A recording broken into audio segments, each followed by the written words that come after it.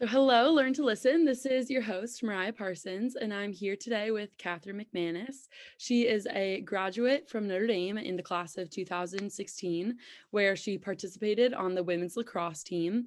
And now she has her master's in both sport and performance psychology and clinical psychology. And she focuses her research mostly on body image, eating, and exercise behaviors within athletics, and focuses on childhood obesity community intervention and prevention strategies. So, welcome, Catherine, and thank you for joining me today. Thank you for having me. I'm excited. Yes, I'm excited as well. As you know, you are the second guest on the show, and just a little bit of background. I saw you speak at a fellow program we are both involved in, based out of leadership and vulnerability and connection.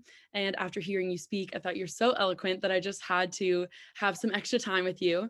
Um, so I'd love if we could just kind of dive in and give a little bit of background of what inspired you to work within athletics after having been an athlete yourself. Yeah, I love that question. So as a student athlete, I just didn't know what I wanted to do after college. Um, and I was always interested in the fact that like athletes are humans first. Mhm. And I think kind of in the hustle and bustle of a Division 1 day, like there's so many times you forget that because there's so many different roles you're trying to perform and you're 18 to 22 years old. So it's a lot. And what I was realizing at Notre Dame is we have all these incredible resources. We have all these incredible people and communities. And yet people I cared about were just unhappy or in kind of a rut or complaining or whatever it was in their life. There was something where I was like, why is that happening? Why are they able to perform at such high levels in different areas? And then at the end of the day, like they just don't feel whole. And that was kind of like, how do I fix this? Or how do I kind of know more about this? And so I went in to work with student welfare and development right after my senior year, and I was an intern. And I was like, is this just a women's lacrosse thing or is this across the board? And when I started to connect with a lot other athletes and other teams, I was like, okay, this isn't just a one team issue. It's kind of across the board. And so I was like, what do I do about this? Mhm. So that's when I went on and got the Masters of Sport and Performance Psychology, because I figured it was a pretty good way to kind of get athletes to come to you. If you were saying like, I can help you perform better, we don't need to talk about feelings. We can just talk about getting you better at your sport. Yeah. And then kind of like backdoor and be like, well, also, how are you doing as a person? Yeah. And so that's really where my clinical training has come in as well, because I want to be able to make sure that I'm efficient, because you don't have a lot of time. So I want to make sure that when you come in to see me, like we can work on those performance things, but we can also just sit and talk about you having a tough day. That's totally fine and normal too. And I want to be able to be a resource that kind of lets you have the freedom to choose what you need, and hopefully I can deliver.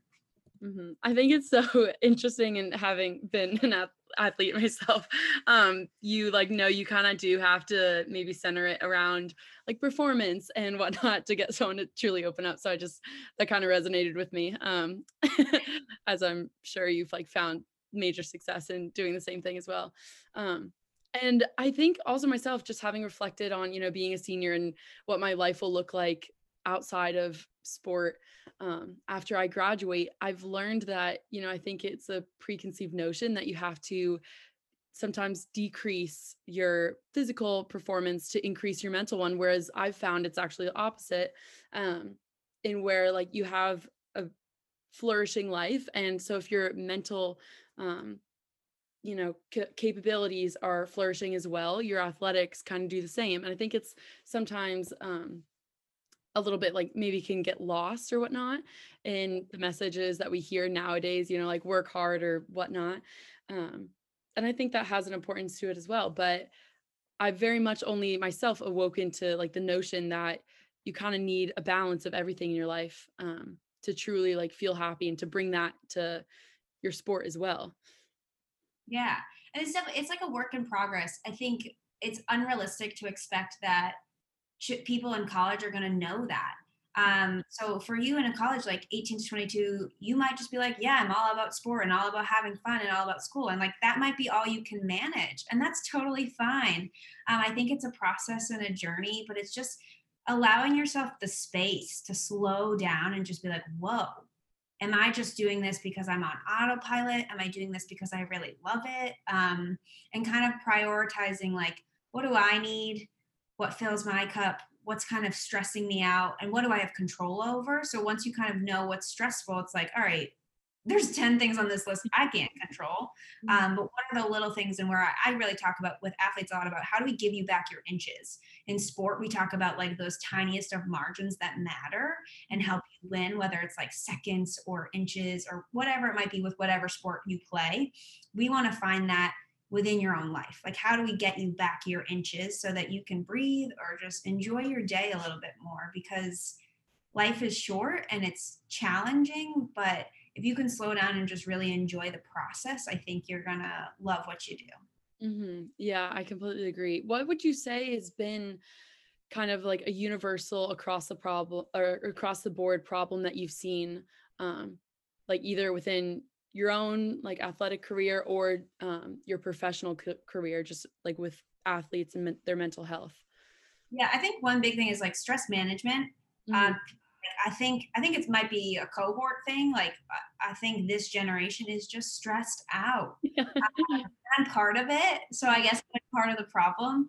And I can't really say like I'm not part of the older generation, but it just seems like there's been a social, political, economic like shift. And so there's this stress of like what it means to achieve and succeed. And it's stressful for children who are being socialized in like sport that's very structured and very like you have to be the best and that type of mentality. And you have to do every extracurricular activity to get into college. And so that whole notion of like, are you just a piece or a pawn in someone else's plan is hard. So when you get to college, there's a lot of like normative development that's happening where you're like, who am I? What do I believe in? That's super normal. You should be having those questions, but then trying to manage that on top of like, oh my gosh, I'm super stressed with sport and school is hard. That's all normal too. But when you throw it all together, it's like a wild, crazy storm. And I don't think enough people like allow you the chance to be like, what I'm doing is hard and I'm cool and I should be proud of what I'm doing, even if I don't have it all together. So stress, that was a long way to say like stress is definitely an issue I work with. Um, some of my younger athletes, confidence is a big thing. Oh, And that's really hard because confidence is kind of like, it's a buzzword, but no one really knows what it means. oh, Yeah. So a lot of times I talk about like, is confidence an action or is it a feeling? And so a lot of times athletes are like, I was playing well because I was feeling great or I was super confident. And I believe that confidence kind of ebbs and flows. But really, what's going to build your confidence, which is, I believe, is an action, like you can act confident, is going to be consistency in your preparation and what you're showing up and the things that matter and how you do what you do. So, those are probably the two biggest categories in which I talk to clients about would be stress management and then confidence. yeah, I definitely, that's so interesting. What a like the question you pose of confidence being either a feeling or action. And as you were speaking, I was trying to, decipher what I thought about it myself. Cause I feel like they are like very symbiotic in nature, where because it's like if you're feeling confident, then you can act more confident, but it goes vice versa as well. Right. Um, and I guess that's something I'll take with me is kind of to like reflect and being like, oh, am I acting or am I feeling confident or is it one and the same? Um, and what Yeah. And it's kind of fun with athletes, depending on age, you'll get different answers. And then also just like different experiences. And there's no right or wrong. Really, what I try to do with individuals is have them define what it means to them and then identify like behaviors or things that they're doing really well so that we can replicate that because we want consistency. Um, so that's kind of what I work on. And it's fun to see people surprise me with some of the answers they come up with. And it's like, I'm by no means an expert. I mean, I have these degrees in this training, but at the end of the day, like you're an expert in you. And so I love to learn from you and learn what things that work for you and things like that. And so it's really fun where every day I am inspired and learn new things from clients because I get to learn more about human behavior. And that's what makes my job fun. Yeah, for myself, I mean, I've always loved psychology and just like everything behind human connection and understanding. And I'm curious if you'll share just with us one of those teaching moments for you where maybe you were like shocked or that made you reflect upon yourself, just like based off of, someone else's self-awareness or whatnot. Yeah, I love that. I'm still really early in my training, so I make mistakes like all the time. Um, I think the biggest thing is like, which I think athletes will probably resonate with this. It's my mentality in my like learning how to be a clinical psychologist is very similar to what it was when I was performing as in athletics. It's like I always have this internal track in my head, like, did I ask the right question? Am I doing the right thing? And so it's really hard to just be in the present moment, like when you're with a client, being like, wait, did I miss that? What did they just say? Rather than being like, oh my gosh, I asked the wrong thing, or I'm not doing, or I'm nervous that I'm doing something that's making them react differently to me. So that's really hard, just to kind of like let go of that need to control and need to be perfect and to just trust. And it's really hard because you're like someone else is trusting you with their feelings, and then you're trusting them to be like, they're not going to hate me if I misstep. And which I think is cool because it's a very similar dynamic to what you have in sports sometimes, of like, I have to trust my teammate that they're going to do their job, and when I'm overthinking, I'm clearly not playing my best. So it's not a new feeling, it's just a different domain, I would say. Which is what I love about sport and performance psychology, because you can apply these skills to all areas of your life. So I was like, oh, well, I've done this before. And so then you have a little bit more confidence and competence in your ability to be like, I can do this. So that's a big thing I've been learning. It's a growth process. And I'm hoping to get better. But yeah, that's one thing I would say. Yeah, no, I love also like your awareness to know it's hard sometimes to be in the moment, because I find myself like thinking as well, like a million miles a minute, and a week, a month into the future. So I'm curious if you found any like effective practices to kind of put yourself back in the moment and to, trust, like find that trust that, they're going to be able to share whatever they're going through at the moment. And then also for you to trust yourself in Mhm. your training and whatnot.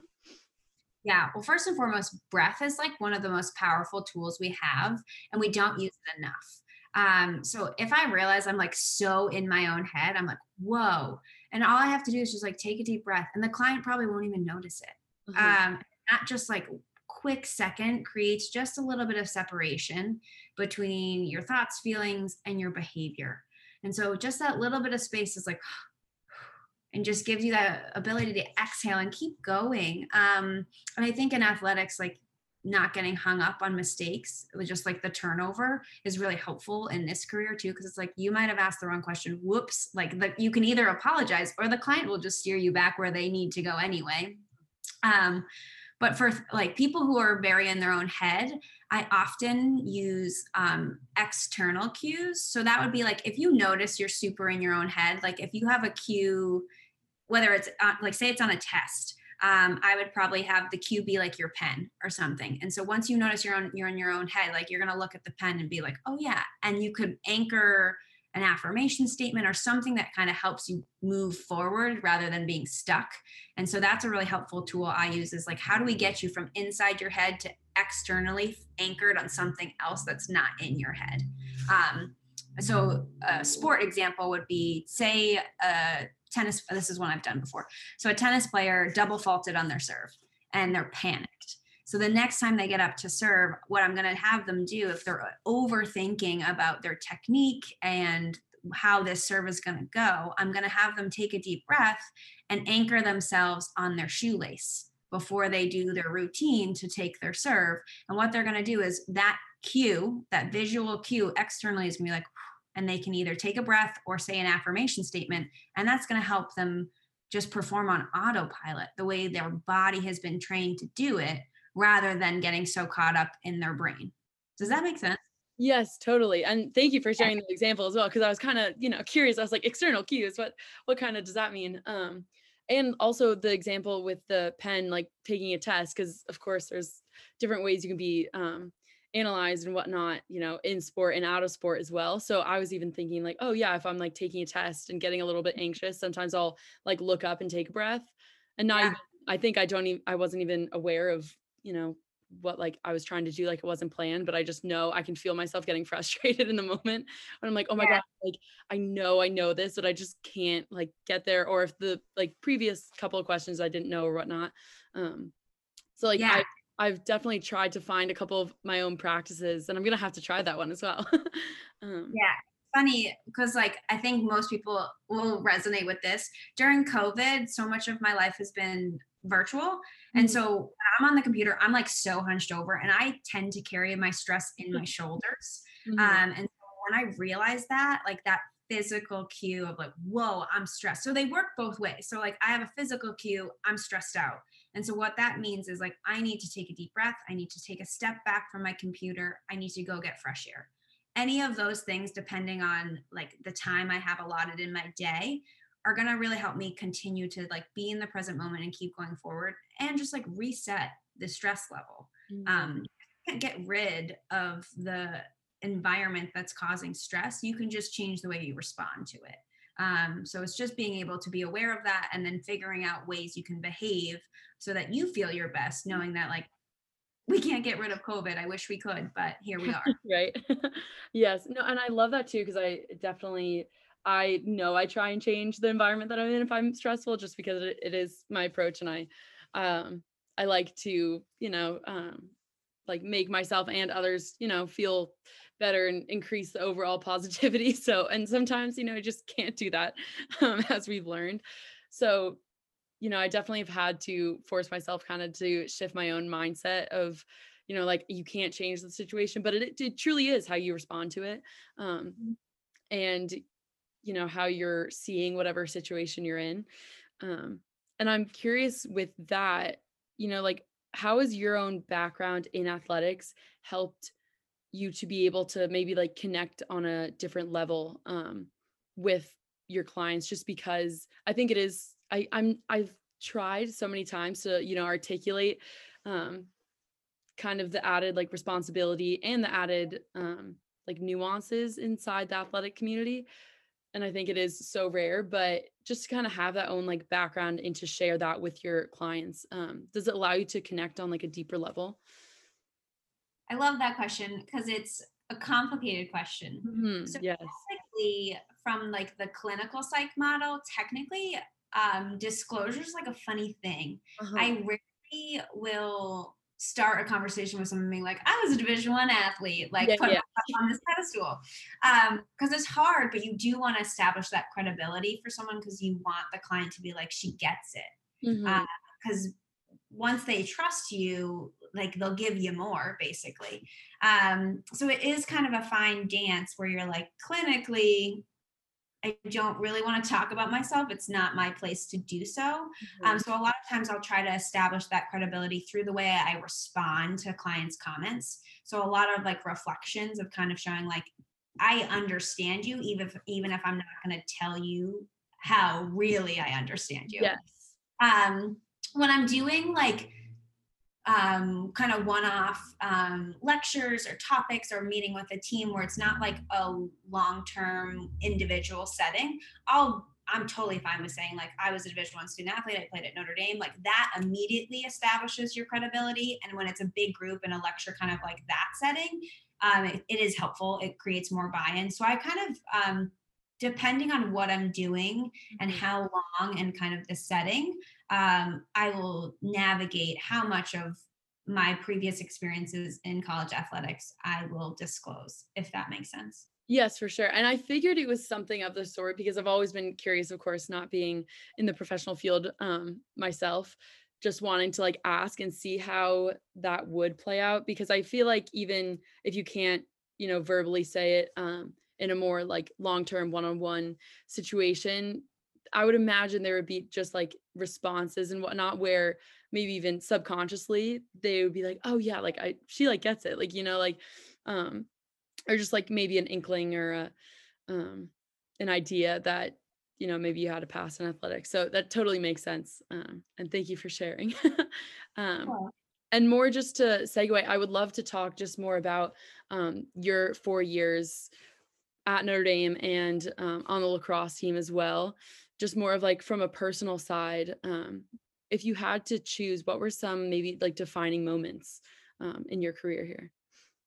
Yeah. So I had such an interesting time at Notre Dame. I Mm. absolutely loved it. It like to this day, I still think it's like one of the best decisions I've ever made in my life. And I will say, like, I'm not to brag, but I think I've made a lot of good decisions. So the fact that it's like pretty Yeah. tough, a lot. But yeah, just the community is so special. And so I guess I'll start with like a big defining moment that happened in the middle of my time at Notre Dame, but I think it completely altered my trajectory Mhm. um, at Notre Dame, but then also beyond. Um, so you've briefly heard this story, which, and I'm happy you can go so much deeper into it if you want than I was able to in the Rosenthal thing. Uh-huh. But my sophomore year of college, my sister was killed by her ex-boyfriend. So she was 26 at the time and I was 20. So this happened in May of 2014. And that just kind of rocked my world, as you could imagine. She was living in Chicago at the time, and I didn't, because I was a Division I athlete, like I didn't see her that much. I wish I had seen her more, but like her life and my life, we were just busy.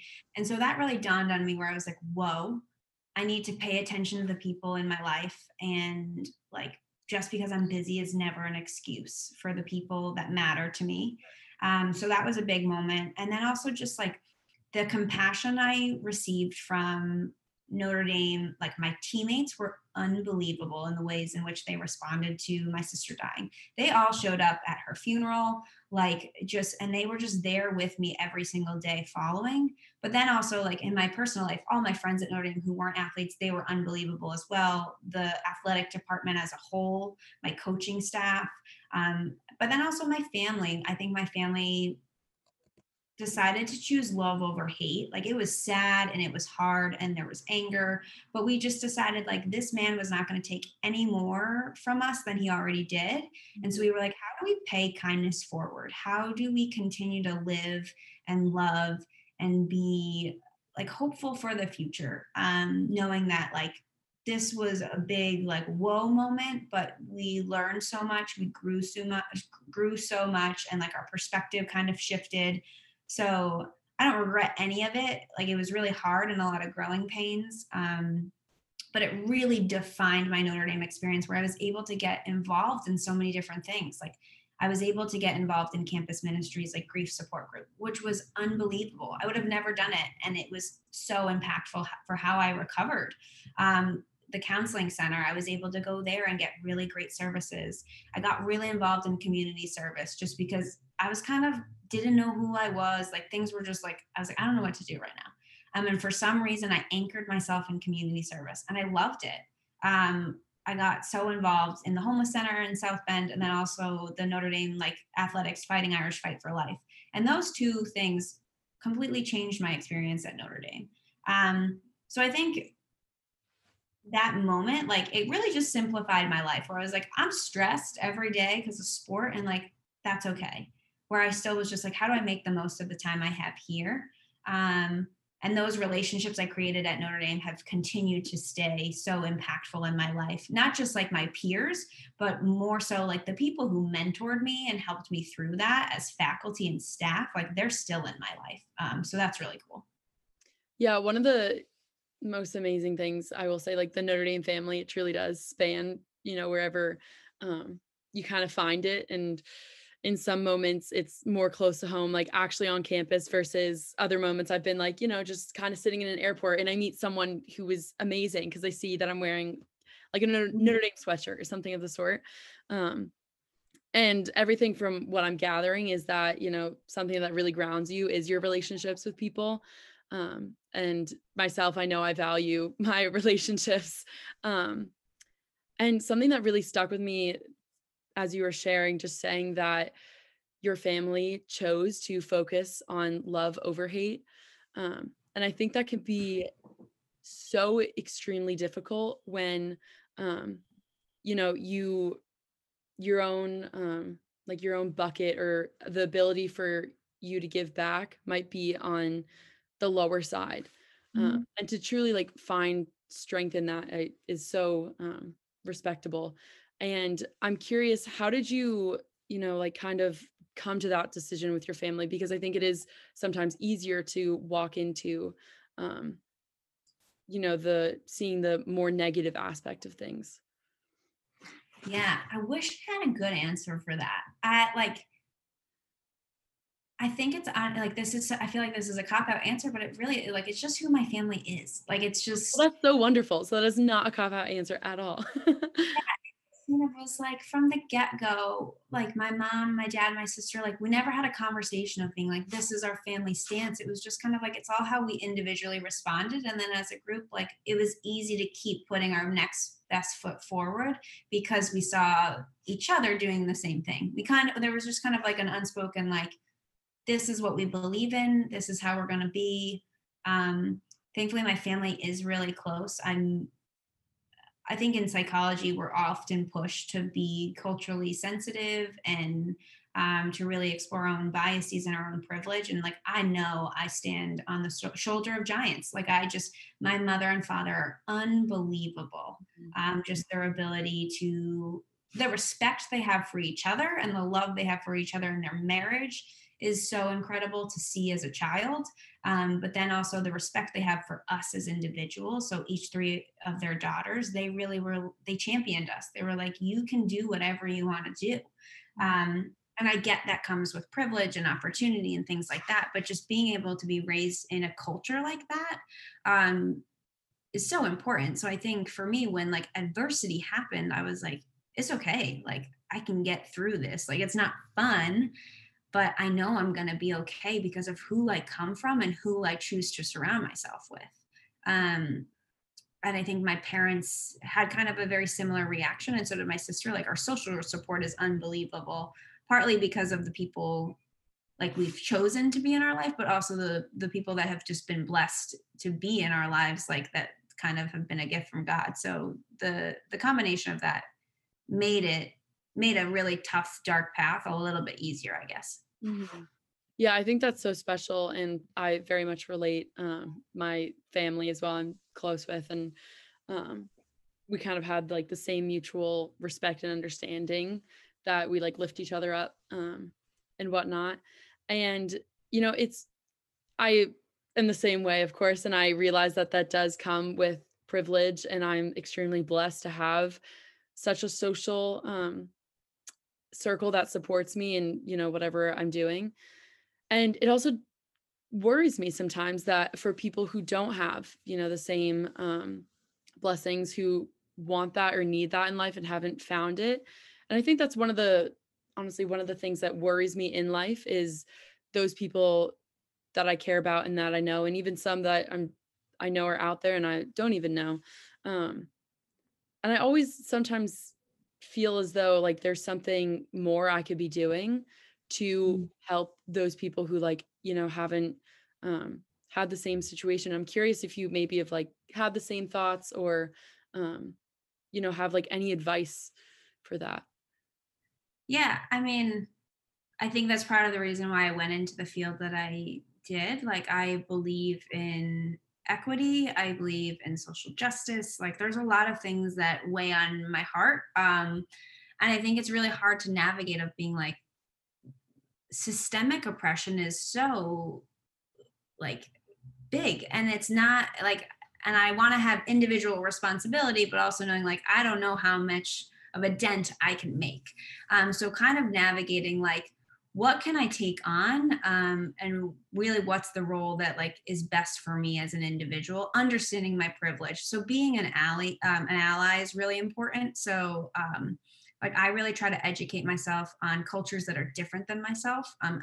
I have the luxury of being able to do that through school and being able to take courses, but like just using like the resources we have available, like the internet is amazing. And I would say like you have to be a very cautious interpreter of the information you're taking in, which I think is also a skill that I've learned through school is like how to be um, someone who like looks at research in a very like kind of skeptical way of just being like what do we really think about that and trying to find multiple sources and seeing how consistent is this finding, but also like exposing yourselves to opportunities and experiences that make you feel uncomfortable, and just really showing up in places that you want to get to know more, but knowing that like you like being uncomfortable is how homeless center in South Bend was huge for me. I had never been around people who didn't know when their next meal was coming or didn't know if they were going to have a roof over their head. And that experience was so important to me that I ended up doing it when I moved to Denver, and I ended up doing it when I moved to Washington, D.C. So it's something that's kind of stuck with me where I was like, I just want to be around these people because I care. And it wasn't to make me feel better. It was something where I was just like, this is something I need to do. And I don't know how to describe it other than that. But so yeah, like service is a good way, educating yourself is a really good way, just being aware of what's going on in the world, but also like grant yourself a little bit of grace. Like you cannot solve every problem. And I think that's hard at times. Like if I'm having a really tough day and I'm feeling down, I'm like, is this like because I'm caught up in the news of what's going on right now? And like, what can I do today to make a small change or make a small impact rather than just be getting stuck on my feelings of like, oof, this is depressing. Mhm. And that's I mean, I think I'm a white, like high SES female, and I'm educated. So I'm like, I don't really know how much of the platform I have to say that, but I am someone who's committed to learning, to growing, to admitting when I've made mistakes, and knowing that like I add to this world of systemic oppression. Like I'm part of it, I benefit from it. So how do I make little changes in my day and hopefully inspire change in the people that I'm connected to so that we can once again like take back these little inches. Mhm. And then from a like academic and professional side, like I definitely advocate for the marginalized communities. It's something I'm very passionate about. It's something I do in my work. It's something I do in my research. So from like a professional side, like I'm definitely committed to that. It's now just figuring out like how do I also do this in my personal life as well. Uh-huh. Yes, for sure. And I think that's so important too, just like being able to be aware and like open your support in social circles and just see how you can, like help others and truly just like do that for the benefit and like for your own caring, because it is something it resonated with me when you said, like it's just something I do and that I need to do almost to feel fulfilled. Um, and I think it can be overwhelming for sure just to look at like the bigger scope of things. And I've tried myself just to like pick apart at like little pieces of the problem, and to like educate myself and to be an ally and just like to be aware, I think is such a huge component. Um, in both like our like the people around us and to know like kind of have situational awareness and for ourselves as well. Um, and I'm assuming the answer is yes, but do you find when you give back, and kind of have, your, like, community service side that kinda helps when you're struggling, maybe, like, help fulfill you or help take your mind off of things? Oh, absolutely. I think probably what you're hearing throughout the themes you can probably pull out from my talk is like perspective is everything. Perspective For is our ability to like has the ability to change our perception. So the more open of like perspective you have, the more willing and flexible you're going to be with your perception of events or situations and things like that. And also I would also say like my personality, like I am very optimistic. It's my greatest asset, but it's also at the same time, like I know it can be a flaw. I know it drives people nuts when I'm always like glass half full, when that's not what they need. So that's something I'm working on individually and like my personal relationships of when to catch myself being like, that's not the response you need right now, even though I want to give it. Mhm. So yes, I think being committed and engaged in service like does kind of help you once again create this separation between these thoughts, these feelings, this just sense of like being overwhelmed, and gives you the space to just be in the present moment. And the perspective of just like, wow, I'm constantly inspired and motivated by these individuals that I interact with just because the adversities they face and what they do. And I just really want to see them as humans. I don't want to see them as a risk factor or like a empirical data set or something like that. Like I just see them as humans. And so I really enjoy my time with them. I learn from them. I learn about myself. I learn about them. So it's just really special. I wish there was a better way to like really articulate it, but that's the best I can do today. Yeah, well, thank you. And I know you mentioned that you were heavily involved with Fighting Irish Fight for Life, and myself, I am as well. I'm my team liaison this year. But I'm curious, and for those of you who don't know, Fighting Irish Fight for Life takes athletic teams and almost like adopts a child who is suffering from an illness and takes them under your wing. And I'm curious, do you think your love for community service started when you were struggling with your sister's death while at Notre Dame, or do you think that started perhaps like before? I definitely think it was something I had before I got to Notre Dame. I think Notre Dame gave me the confidence and the experiences and opportunities to like really figure out how to build that as a platform. So when I was younger, I believed in community service. Like I was always involved in Susan G. Komen's like Race for the Cure. Mm. I would always try to do gifts for kids and things like that. Like I constantly was trying to find different ways in which I could get involved. I think as you get older, you mature and you're like, huh. And I think for me, the biggest thing at Notre Dame was how do I take my love for service and move from transactional to translational?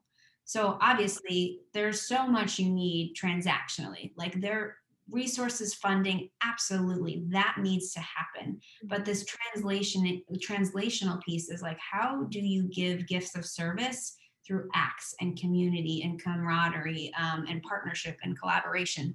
So things like that. So that's kind of where I think my community service was elevated in college, where I really learned how to be more transactional, or translational, sorry, flip that. Yeah. How to be more translational and move away from that transactional, because I was a college student. Like what money did I have to give to foundations I was interested in, like that. So I think that's kind of how my world of service evolved at Notre Dame.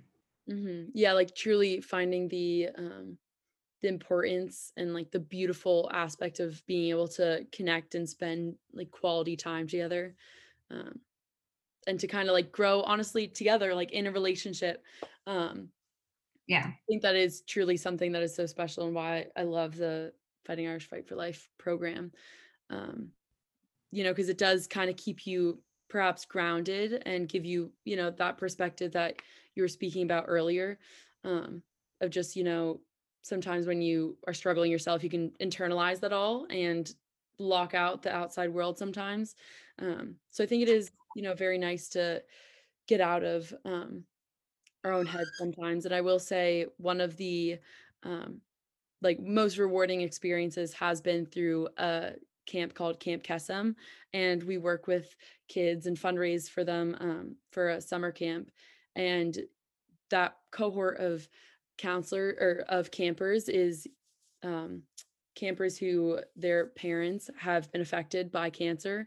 And so I've found, in the moments when I'm perhaps on the more negative side or really internalizing, struggling, I just think back to those kids and how amazing and resilient they are, and it truly does inspire me. So I think on like that, wavelength of being able to be grounded in giving back, I definitely relate to and understand. And I love the transactional versus translational um, interpretation of that. Well, thank you. And I would say even more so, like for people who are listening right now in COVID, like if your access to others is limited, know that we can do acts of service to the people who are in our close circles. Like it doesn't need to be this grand gesture of like, I'm going to go do this Habitat for Humanity build. All of that is amazing. And I say, like, yes, if that's what you want to do, please do it. We need so much more of that. We need so much more compassion in this world and people who are willing to get out and do service. But also know that like acts of service can start small and they can be within our family unit, they can be within our friend group. So really just making sure we're slowing down and saying like, how can I help you today? And like that has such as just as much benefit as us going across the world to communities we've never and cultures we've never experienced before. So I think like reframing the way we think about service, and then it doesn't need to be for all of these crazy populations or specific people where you're like they've had so much adversity, where it's like there are people in your close friend group that probably have had a ton of adversity as Mhm. well. And if you can just extend your hand, like that's also an act of service. And I often talk about this idea of like, we have a spectrum of pain, and like pain is pain. And pain is subjective. So everyone's going to experience pain a little bit differently, both physical and emotional and mental. So knowing that, like, I'm never going to judge you if you are super like in a ton of pain for one thing where I'm just like, oh, that wouldn't bother me. It's like, no, that's very real and that's very true for you. So I'm going to validate you and be with you on that journey because you are worthy and you deserve that. So that's kind of what I would just caution people of, like, we don't need to just do service when we think about these grand acts of service, and know that like we can do just as much good when we stay small. Well, I love that so much. And thank you for bringing that up because, and this is, why you're the professional, because I think that is so, so important. And I think it can get lost sometimes in just saying like the person next to you or one of your best friends, like just making that clear. I don't think that, we say it enough, and you can sometimes take it for granted, just being able to acknowledge like, or tell them, what do you need right here? Like, I'm here to support you, whatnot. Um, and that it doesn't have to be like some grand gesture, um, or like it can be with anyone you truly know. So thank you again. That is such great, advice. And I'm comfortable if kind of transitioning, if you would share maybe a moment or a time that you've reflected and you were, doubting if you ever made the wrong decision or whatnot, if you were unsure of yourself and how you went about that. Yeah. When I read this question, when you sent it to me earlier, I was like, oh my gosh, what a wonderful question. Because the answer is yes, like all the time. Mhm. Um, and I honestly, this is something I wish I was better at, considering what I do for others. Like, I have so many skills and so many things I can teach someone to be like how to navigate you through this. But it's one of the challenges I have every day is like, if I want to do this for my clients and teach my clients, like I want to be able to walk the walk, not just talk the talk. Uh-huh. So this is something that, like, when I do have those moments or doubt or uncertainty come up in my head, I'm like, okay, well, what would I say to a client? Like, what would I do in this situation to help me navigate so that I can be better for clients when they show up with similar things, being like, yeah, I've been there. Like, and you can really be on that journey with them. So I think for me, like, anytime adversity comes, I always go to, oh no, did I make the right decision? Like, what if, what if, what if? And I've realized that, like, those what ifs, like, time travel is not a thing. Maybe a scientist has figured it out, but it's one of those things, like, we're in the here and now.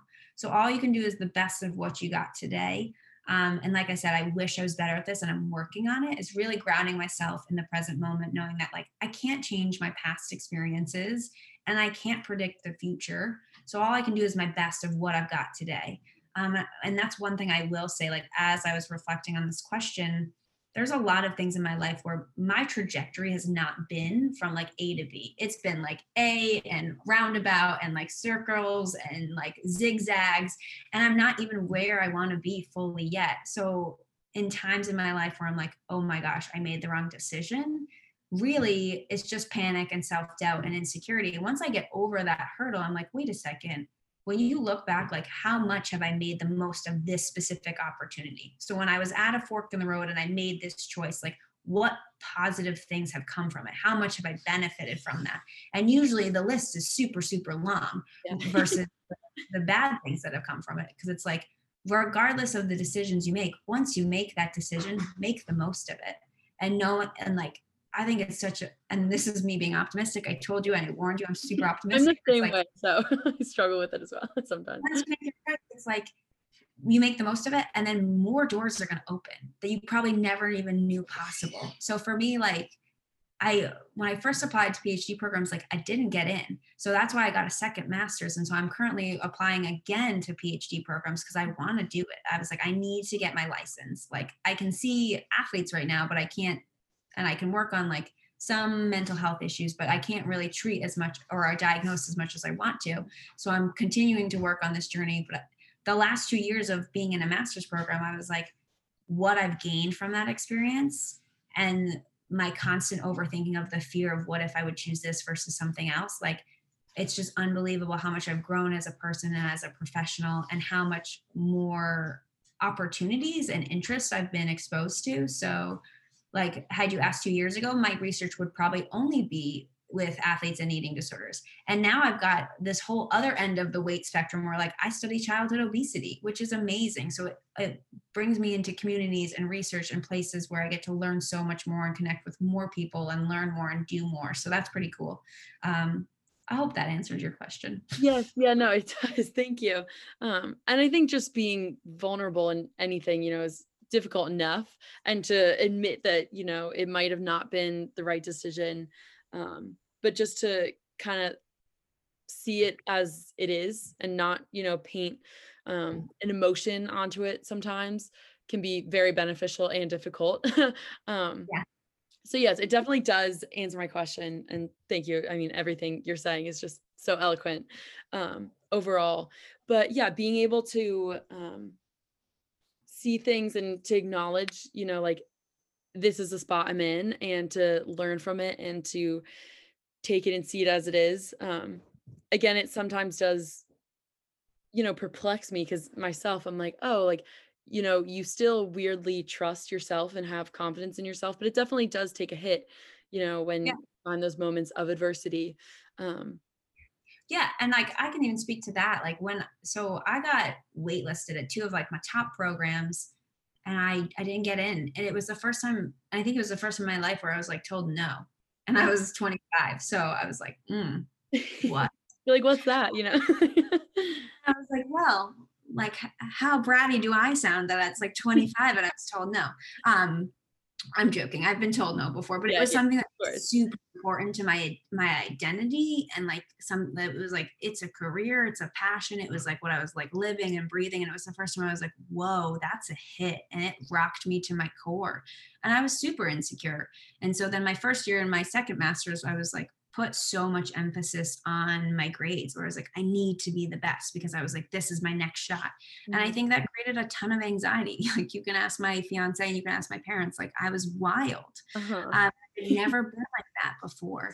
And so it was really just being able to learn how to like slow down and stop being so future oriented and just being like, I'm doing really good work right here, right now. And Mhm. to just like show up and do my best every day and like just trust.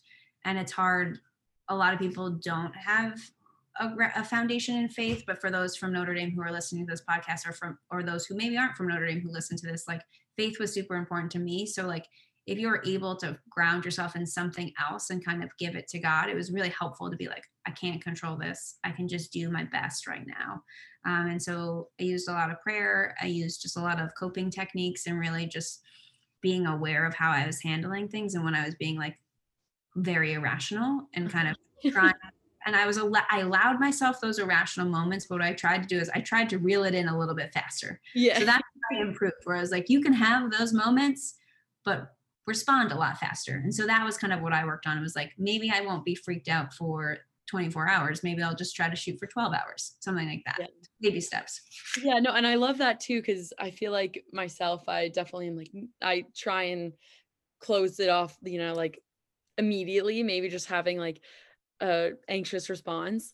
So to hear you even say like growing can be just cutting that time in half, that's so um crucial. And I think it allows you to also have a little bit of um like restore some grace in yourself, being like, no, you can have like you can be anxious about something or stressed out, but just like find maybe a smaller stepping stone to, you know, over time decrease that stress response. Um Yeah. yeah. And like you athletes do it all the time. And that's what I love about what I do because you can take a moment like that and then translate it to being like, how would you do that in sport? Where it's like a really big game where you're like, I want to get into the ACC tournament or something. And it's like, break the game down, break it into quarters, break it into plays, like things like that. And so all of these things, that's why I've done this sports psych training and this clinical training because you can see the parallels and you can see like what language is going to resonate in the different domains of someone's life so that we make sure that like we're talking about the same skill, just Uh-huh. the way we talk about it might be a little bit different. And if I say it in life and you're like, it's not clicking, it's not clicking, and then I try a sport analogy, you might be like, oh, I get it. Yeah. And then what we do is we navigate like, how do we take you successfully doing in sport and translating it to the areas of your life that might be causing some issues as well. Yes, I've definitely found it so like interesting and weird how you can take so many things and apply it to different areas of your life or different domains, and it somehow just clicks all of a sudden. And I've definitely, like, that's one of the things that perplexes me, just being able to, like, all the how things relate and whatnot is fascinating to me. Yeah, And well, I'm think curious. about Oh, go oh, ahead. sorry. I was gonna say when you think about communication, like oftentimes we get in arguments with people and we're arguing the same thing. It's just Yeah. how someone's communicating it. So language is super important. So that's why it's fun to kind of work with people who are in multiple domains of performance, whether that's just like performing as a sister, a friend, an athlete, a student, etc. It's cool because you kind of be like, what language is like your aha language? Like how can I speak your language to make sure you get what we're trying to do here? Yeah, no, and it's super crucial just, like, kinda knowing as well, like, oh, who are you talking to? Like, oh, I know, like, this way how I speak works best with them. Um, Mhm. and, being aware of that with yourself, and truly, like, no, you have to know a person very well, Yeah. to be able to understand that aspect of them. And also related, I have another question. Has there ever been a moment perhaps when someone else made you, doubt, like, your own beliefs or your own actions, core values, whatnot? And how is that kind of different from your own self-doubt and then a doubt from another person? Yeah, great question. I think my answer is going to be a very psychological answer. It Please, depends. yes. But yes, I think I have. First, I would say like values are definitely meant to be tested. The Mhm. way we're raised, like you are raised in a specific culture. And so you gain a lot of your values from other people kind of showing you what to value. So as a child, you're usually going to have values that come from like your religion or your culture or your family. And then as you get to college, you'll probably identify with peers who have similar values to you. And then your values might start to be tested. And it's the first time you're like, I don't know. I mean, Uh-huh. that's a good thing. Most people are like scared by it, but it's like, no, that's when we really get to identify like, who do you want to be? What do you believe in? And so values kind of guide our action and our behavior. So when you see consistent patterns of behavior, you're like, huh, that's probably a value of mine, and see like what drives that. But yeah, I think it depends on the person. I would say like for me, like I am my own worst critic. So I think self doubt is way more debilitating than someone else's doubt in me. And I think athletes might relate to this. Like if someone tells me no, like it fires me up. I'm like, screw you. Like I can do Yeah. this. And it's motivating, but not everyone's like that. Where someone else may not have any self doubt, and then someone might say something to them and it crushes them. So it's really just knowing like where the message is coming from and then being able to dissect like what part of this message has value to help me be better, like, and what's productive. Like if me replaying my negative internal track of like you messed up here or nitpicking this part of your body or your life or your performance or whatever, that's probably unproductive. And so it's like, okay, how do I move from a space that's more productive? And then if it's someone else, like what did they say that might be helpful to me? And then also sometimes it might be helpful to be like, why am I doubting myself? Like, what about it from this person or what they said is really making me check myself? So there's different ways to kind of navigate that. It would really depend on the client. And for me, I think I've had experiences with all of those. Um, but for me, really, I would just say like, you know who you are. And so for I really believe in like gut feelings where it's just like I'm going to make decisions that feel good to me, and knowing that like you might have short term like loneliness and pain and struggle and just sadness that you're like I can't explain this, but if it feels right to you, know that like in the long term it will be okay. And I think what is really hard is the way our brains and our emotions and our limbic system kind of develops through adolescence and college is like we're not done developing.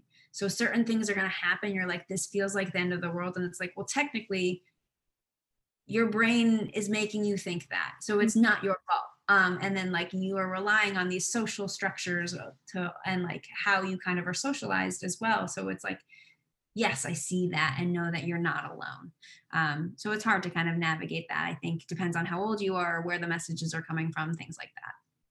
And would you say, you've always had maybe, um, like that trust in yourself to know you could be stressed out or going through, one of the harder times, and just to kind of have that optimism that, in the end, you have no idea when things will start to look up, but at some point they will. Cause I found myself like I never, even when I'm truly struggling, I'd never really lose that overall optimism or like hope or faith.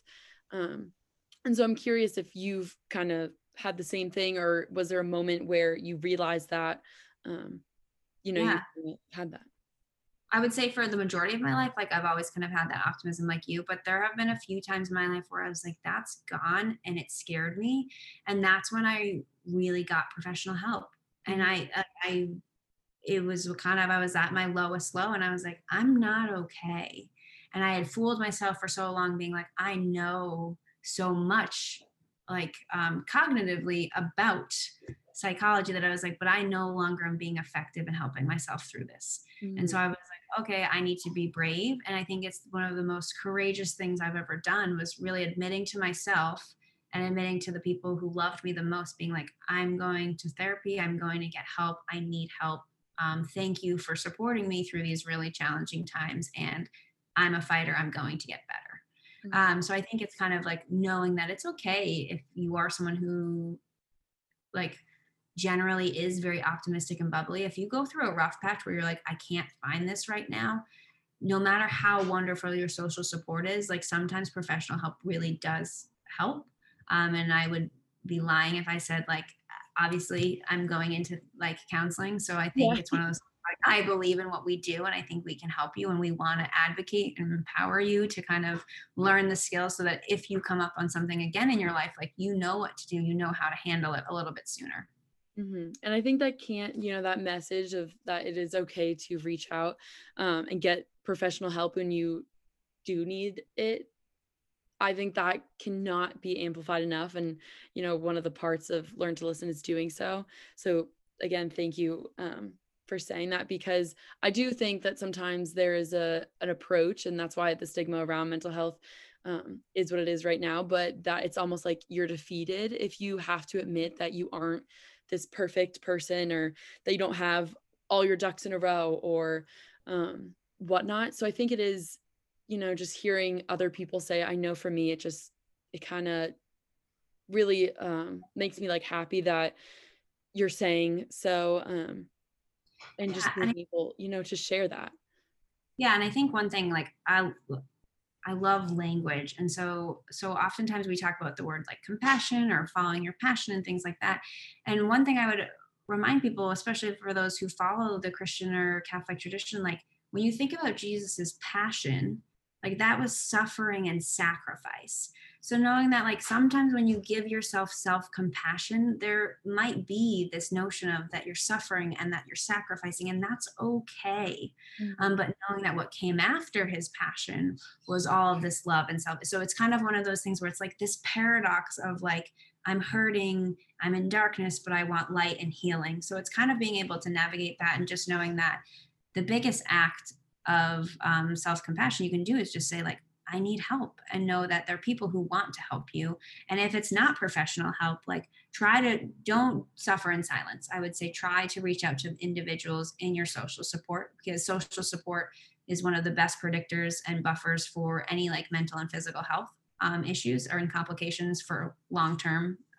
So that's just something of just like use your network, don't suffer in silence. And if they don't know how to help you, like they might be able to steer you towards people who maybe know. So knowing that like you can go up that command chain of just being like, I have a friend who's suffering, I don't know where to go. But just that first step of saying like, I'm not okay and I would like help is a great step.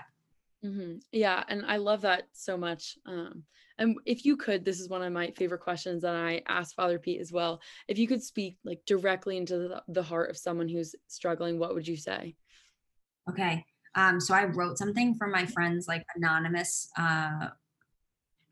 Do we have time for me to read it? Oh, please. Yes. Yeah, yeah. We can go as far as you would like. Yeah. She started this like really cool like anonymous mental health like platform. Mhm. Um, and so she asked me to write something, and a lot of people have been writing their stories, and I was like, I kind of want to write something from this like stigmatized side where it's like people who are here to help you. Yeah. So this is what I wrote about kind of I like can't wait. how I view mental health professionals and what we're here to do for you. So Mhm. I'll read it. Okay. Um, as a mental health professional, when you come in to see me, I don't see crazy. I don't see messed up. I don't see unworthy. I don't see unlovable. I don't see broken. I don't see abnormal, and I don't see wrong. I see you. I see courage. I see strength. I see hope. I see growth. I see humanity. I see collaboration, and I see partnership. I am trained to ask questions. I am trained to conceptualize. I am trained to meet you where you're at. I'm trained to care. I'm trained to be structure and boundaries when you need them. I am trained to tap into the parts of you that might make you feel uncomfortable. I'm trained to offer you coping skills and tailored resources. I'm trained to not judge, to use evidence-based practices, to continue learning, to check my biases, and even with all of that training, I make mistakes. I am human. In our time together, I will seek to understand. I will do everything I can to help you see value in who you are and who you want to be. We may cry, we may laugh, and we may struggle. We will make mistakes, but we will build together. Because at the end of the day, you are worthy. I don't make change for you. Only you can do that. But if you are hurting, confused, doubting, or questioning, I hope you love yourself enough to have the courage and say, I'm not okay. I think I may need help. My job is to help sift through the mess of this beautiful thing we call life. I aim to provide clarity, peace, comfort, hope, understanding, resonance, and ultimately to help you gain the awareness and skills to be the best version of you with every new step you take. Asking for help is a beautiful gift of self-love, of compassion and strength. Mental health is not something to be afraid of. It is definitely not something to be ashamed of. It is to be embraced, to be challenged, to be lived, to be loved. It is what it means to be human. I hope wherever you are, you get what you need and know that I'm in your corner. You are enough and there is help for you.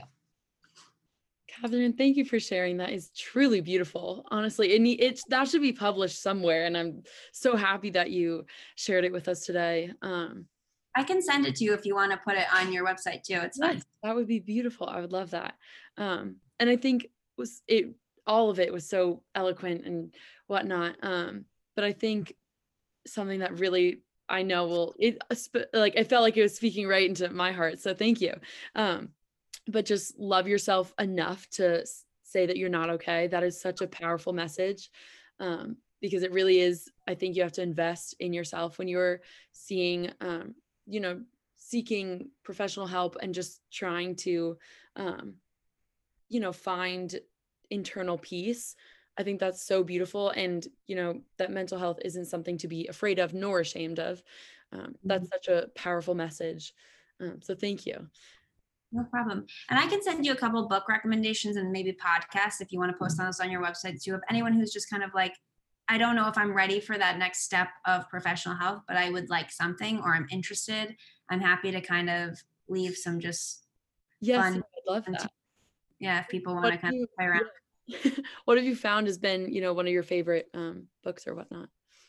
So I love Man's Search for Meaning by Viktor Frankl. I go back to that all the time. And that's really what you'll probably hear throughout this is like this whole idea of like creating a space between our thought, feelings, and our behaviors. Like he's really big on that and finding your why and purpose. Like he's just cool, like way before his time. And his story of like adversity and challenges wild. I also like The Powerful Engagement. That's for anyone who's really interested in like this work-life balance and really living like the best version of them.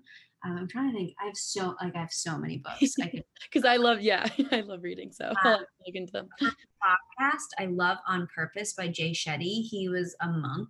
And so like he also has a British accent, so he's so dreamy to listen to. What he has to say and the people he invites on his show, it's just really digestible, relatable, and just kind of hits you with the headlines. And it's really easy to listen to that when you're like on a walk or cleaning or doing whatever you're doing, and then easily implement it the next day. So that's what I really like about his podcast.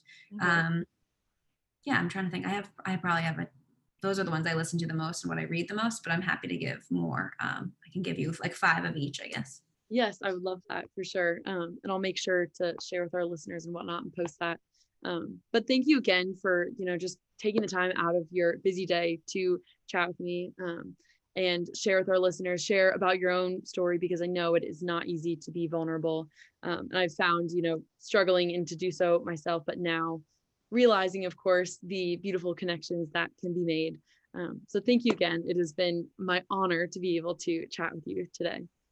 Well, thank you. And before I leave, I just want to say, like, thank you for establishing this platform. I think your missions and your values are super cool. And I think we need more people like you. We need more people to provide the platform for people to either share their story in privacy or share it publicly, because we're in this together. We Mhm. all have different journeys, but at the end of the day, like, we are human, and we can learn a lot from each other. Diversity makes us better. So the more stories, the more people, the more exposure you get, the better you're going to be as a person for yourself and for others. So thank you. Well, thank you. I mean, that truly makes my day. And I do, yes, I'm a true believer that, every story deserves to be told, the perfect, the bad, the ugly, everything. Um, Mhm. yes. So thank you again. And I look forward to continuing to connect and get to know more about you, Catherine. Yeah, well, thank you. This was so fun.